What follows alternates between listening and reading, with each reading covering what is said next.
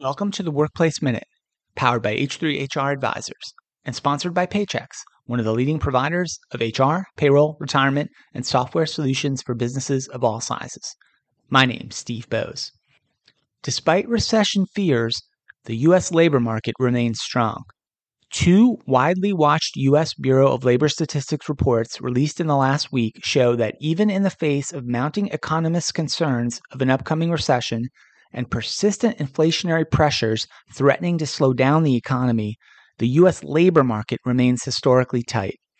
The first report, the June Employment Situation, or Jobs Report, showed that 372,000 jobs were created in June, surpassing most estimates by well over 100,000 jobs. The unemployment rate remains steady at 3.6%, just 1/10 of a percentage point higher than the pre-pandemic low of 3.5%. Job gains were seen across the economy, with professional services, leisure and hospitality, and healthcare seeing the largest increases in employment. And the jobs report indicated that another widely observed labor market indicator, the labor force participation rate, remains steady at 62.2%. Now, that's below the pre-pandemic level of 63.4% from February of 2020.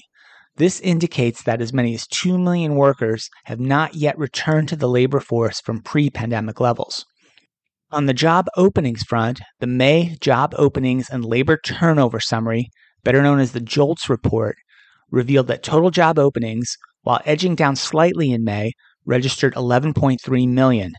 This figure is quite close to the all-time high of 11.6 million.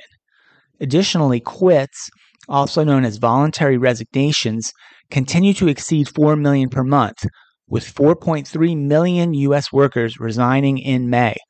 This was the 13th consecutive month with over 4 million quits, a figure never surpassed in a single month prior to the pandemic. Taken together, the stronger-than-expected jobs report for June and the May JOLTS report showing the continuation of longer-term trends of extremely high numbers of job openings and elevated levels of employee resignations, these data reveal a U.S. labor market demonstrating resilience in the face of external pressures and potential negative influences.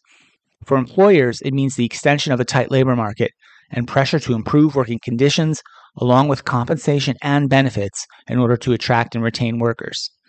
And for workers, those that are willing to leverage the demand for their services and take advantage of their opportunities will continue to see plenty of options as they make their decisions on where, how, and for whom they would like to work.